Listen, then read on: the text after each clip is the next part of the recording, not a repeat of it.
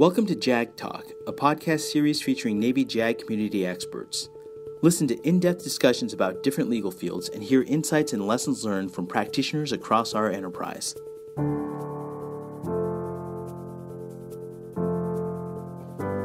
Chapter 23, Legalmen Conversations, Career Development and Milestones.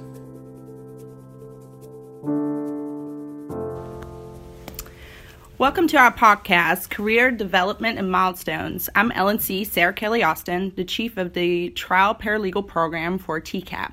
I'm joined today by Master Chief Legalman Terry Prim and Master Chief Legalman Kiara White.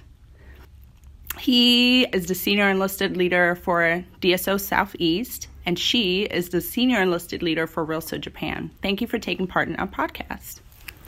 You're welcome. You're welcome. All right. So we have a couple questions here. The first one's going to be, what do you expect of junior legalmen? One of the things that I expect from the junior legalmen is to be engaged and involved and active within their command and their community, and to sort of display some organizational loyalty. I expect them to continue to learn, to have the right attitude. I always tell my sailors 5 rules: right place, right time, right uniform, right attitude, do the right thing. And if you do those things, everything else will come as you grow into your position. Okay. You know, I try to talk to our junior legalmen about learning their craft. You know, I think they focus on, I got to advance, I got to do this and that, but don't take the opportunity to actually learn exactly what we do as paralegals, especially coming into our community, being so brand new. So I always try to talk to them about the first, as soon as they come in, the in-call is take time to learn your craft, because if you do, then you're unstoppable. Great. That would bring us to our next question. What do LNs need to do in order to compete for selection? To be blunt, everything they can. The more you do, the more skill sets that you bring to the table, the more valuable you are for the Chiefs Mess, and it makes you more competitive for selection. So, you know, when they're looking at your record and they're grading it over a period of time, you have to make sure that you're hitting all the wickets. You're graded on several different things when you go in front of the selection board, and you don't want to have any zeros in any of those columns. So you got to do everything you can. Now, that doesn't mean you have to do everything every year. You can break it up year by year, but always be switching out your collateral duties, always become more and more of a subject matter expertise, always be involved in your peer group involvements, and spread that stuff out over the period of time. And the more that you do and the better you are at it, the more competitive you'll be, because you'll be more valuable to as an addition to the Chiefs Mess. Okay. Yeah. You know, I think for us in our community, being competitive starts as soon as you enter, which is, a lot of standards, high standards in our community. So, sometimes we meet sailors that wait till they make E6, or, wait till, they're more senior in E6 and decide, hey, okay, now I'm going to start performing. In our community, you're not able to do that. So it starts from the very beginning. Mentorship is extremely crucial. When you're trying to, be competitive to select in our rate, because it's just not easy to select. We select the best of the best. So you always have to be pushing. Awesome. And then with sort of one of my philosophies is to be competitive is I've sort of designed this career stool, if you will. It's sort of a bar stool, and if you envision the top of this bar stool to be your career, then what are the things that you need to do in order to have a sturdy, stable, balanced career? And that gives you the 4 legs of the stool, one of them being subject matter expert, and you become the best in your rate that you can possibly be. You do that through schooling, constant education, on-the-job training, and experience, quite frankly. So that's one leg. And then the other leg is, how big is your impact? Is your impact just your office? Is it the command? Is it the base? Is it the Navy? How big is your impact? So that's the, sort of the collateral duty leg of the thing. The other one is education. Always grow your mind and become more intellectual so that you can, apply creative thought to anything that you're doing in the rating. So that being the third leg. And then the fourth leg being, volunteering in the community and showing leadership outside the Navy. And then all those things are sort of connected on the foot pegs, if you will, with leadership. And so if you sort of envision your career as that sort of bar stool and your career being the seat of that, and if you're missing any of those things, your stool's not going to be as sturdy. It's not going to be as balanced. And, if you only have one of those legs, it's going to fall over, All right, sounds good. We're going to include the stool on the SharePoint with this podcast so everyone will be able to not see everything on the stool. As far as advancement also, secondary to that would also clearly be our next question. How do I write an effective evaluation? Firstly, you got to cut the fat, right? When the selection board member is sitting at the board and they're grading your record, they're reading literally thousands of words in a 4 to 6 week time frame. And you want to trim the fat. If it gets too wordy, it becomes burdensome. You want to make it as easy as possible to the person writing the exam. Take out, so often I see LN1 so-and-so did a great job as. Take the name out. We know who it is. Your name's at the top of the eval. Take it out of the write-up. Get rid of the he's and she's. Take the volunteering portion that you're typing in the write-up and put it in the block it's supposed to be in. They have that education, qualification, community involvement block. Put it in there. Don't waste the white space putting that in there. Same with the education and your quals. Put it down in the appropriate block. Put acronyms in there. Don't be afraid of acronyms. There's always Legalmen representation on the board, and they can explain what those acronyms are. And don't get too wordy. Limit your adjectives. Get to the point. Spell out numbers. Although writing out the number 2 as TWO is grammatically correct, it doesn't pop off the page, and that data may get overlooked when they're skimming your record and attempting to grade it. So short to the point, cause and effect. What did you do? How many did you do it for? And how many of those were successful as a result of your leadership? But trim the fat and give as much data as you can. And for me, it's more the brag sheet. I think we've gotten so far away from the brag sheet. And, sailors, they wait until the last minute at times to do that evaluation, and then they don't have a really, a brag sheet that have a lot of great information. So, we always try to tell sailors to keep a running brag sheet, keep it in one of your personal folders and just keep going to it and adding to it. That way, midterm counseling, you already have your first 6 months pretty much done, and you only have, the next 6 months. And then pulling the precepts. It's so transparent. The boards are so much transparency with these boards now. So you pull the precepts, your brag sheet, and that's like your foundation to start writing that evaluation. And I agree with my chief prim. Like, there's so many records at the board. You just don't have a lot of time. So to the point and very concise, cause and effect, and that's going to be a great eval. And send it to people. Let them look at it, especially those that are experienced in writing evaluations. It takes a village. I really, really believe that. But brag sheet is the foundation of starting to write a really good evaluation. Thanks. I agree. All right. Thank you, Master Chief.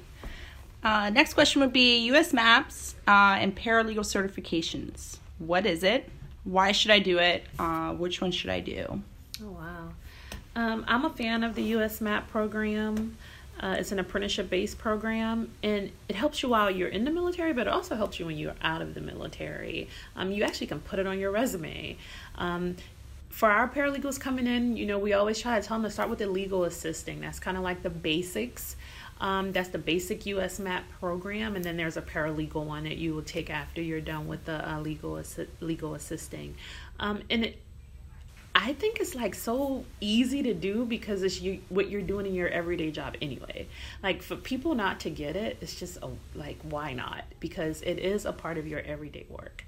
NFPA and NALA, those certifications, Navy Cool pays. They pay for it. Like you can go through Navy Cool and Navy Cool will pay for that certification. Like how cool is that? It doesn't get any better than that. So I feel like every paralegal should do it because there's no reason that you can't. Like we have so many resources available, and you do it during your work day, and the person that signs sits probably right next to you. So I feel like every paralegal should do it, and at a board it actually counts. It's counted at a board. When you're up for E7, when you're up for chief, the board looks at it. US MAP completion counts. Paralegal certifications, they both count. So it's a win-win all the way around. Great. The legalmen in our community are so competitive that it's hard to break out amongst your peers. Everybody has degrees. Everybody's volunteering. Everybody's got the collateral duties. So what do you need to do in order to break yourself out, sort of tiebreakers at the selection board? The NFPA, NALA, and US MAPs are a great way to help your record stand out amongst your peers. The other thing is with the NFPA and the NALA, those are good networking tools too. The people that you meet there that you can kind of lean on and get advice and solicit growth is beneficial as well. So I think it's a bad idea not to pursue them. Okay, thank you, Master Chief. What are your personal expectations for LNs as they move up in the rank? I expect them to continue to grow, to always look to learn, to be part of the team, to take an interest in the community, be part of the growth of the community, be the change for the future. Too often you see the senior leadership sort of directing sort of the route we're going to take in the JAG Corps and Legalmen community. And, our time in the Navy is limited. Everyone's time in the Navy is limited, but especially the folks that are approaching retirement. We're not necessarily the right people to shape the future. The ones who are going to be part of the future should take an active role in shaping the future.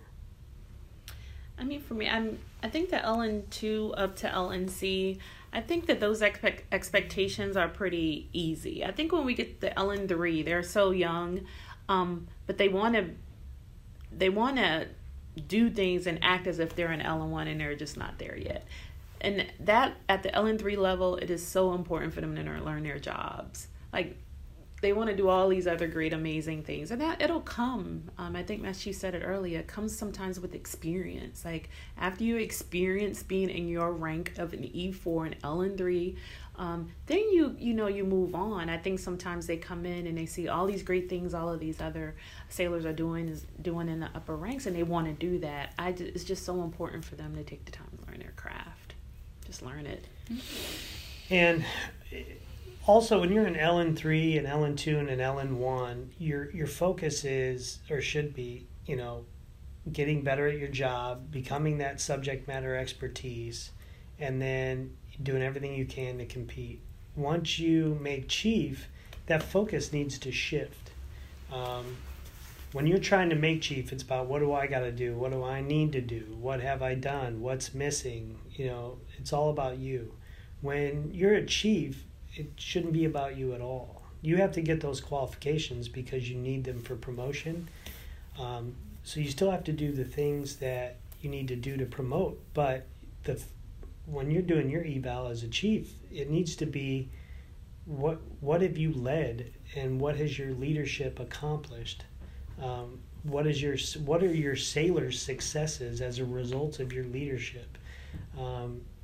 Because you're responsible at that point to lead your sailors to get them to where you are so that they can train their reliefs. Yeah, I'm actually pretty excited about the new Sailor 360 program because I think it's going to help with that because, we do training, Legalmen training, and we do Sailorization training, but I think they're going to actually see it with the scenarios and stuff that some of the commands have planned for, this Sailor 360 program. So they'll see, what am I supposed to be doing at this level, not just as an LN3, but just as an E4 in the Navy.